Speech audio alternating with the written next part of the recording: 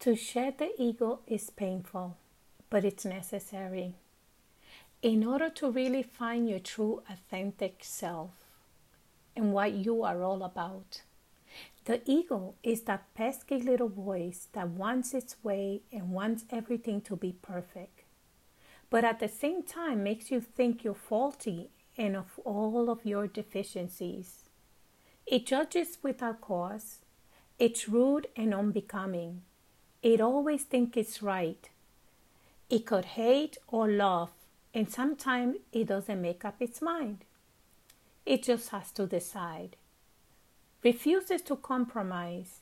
It holds in all the pain, disappointment, and anger so that it can blow it up on your face. It doesn't make up its mind. It's unsure at times which way it wants to go. The ego has a lot of growing up to do. And this is where the growing pains comes in. It is not until we let go of the ego and its unhealthy way of being, allow it to die for the soul to be truly awakened. That is when we are truly set free to be the godly person God designed you to be.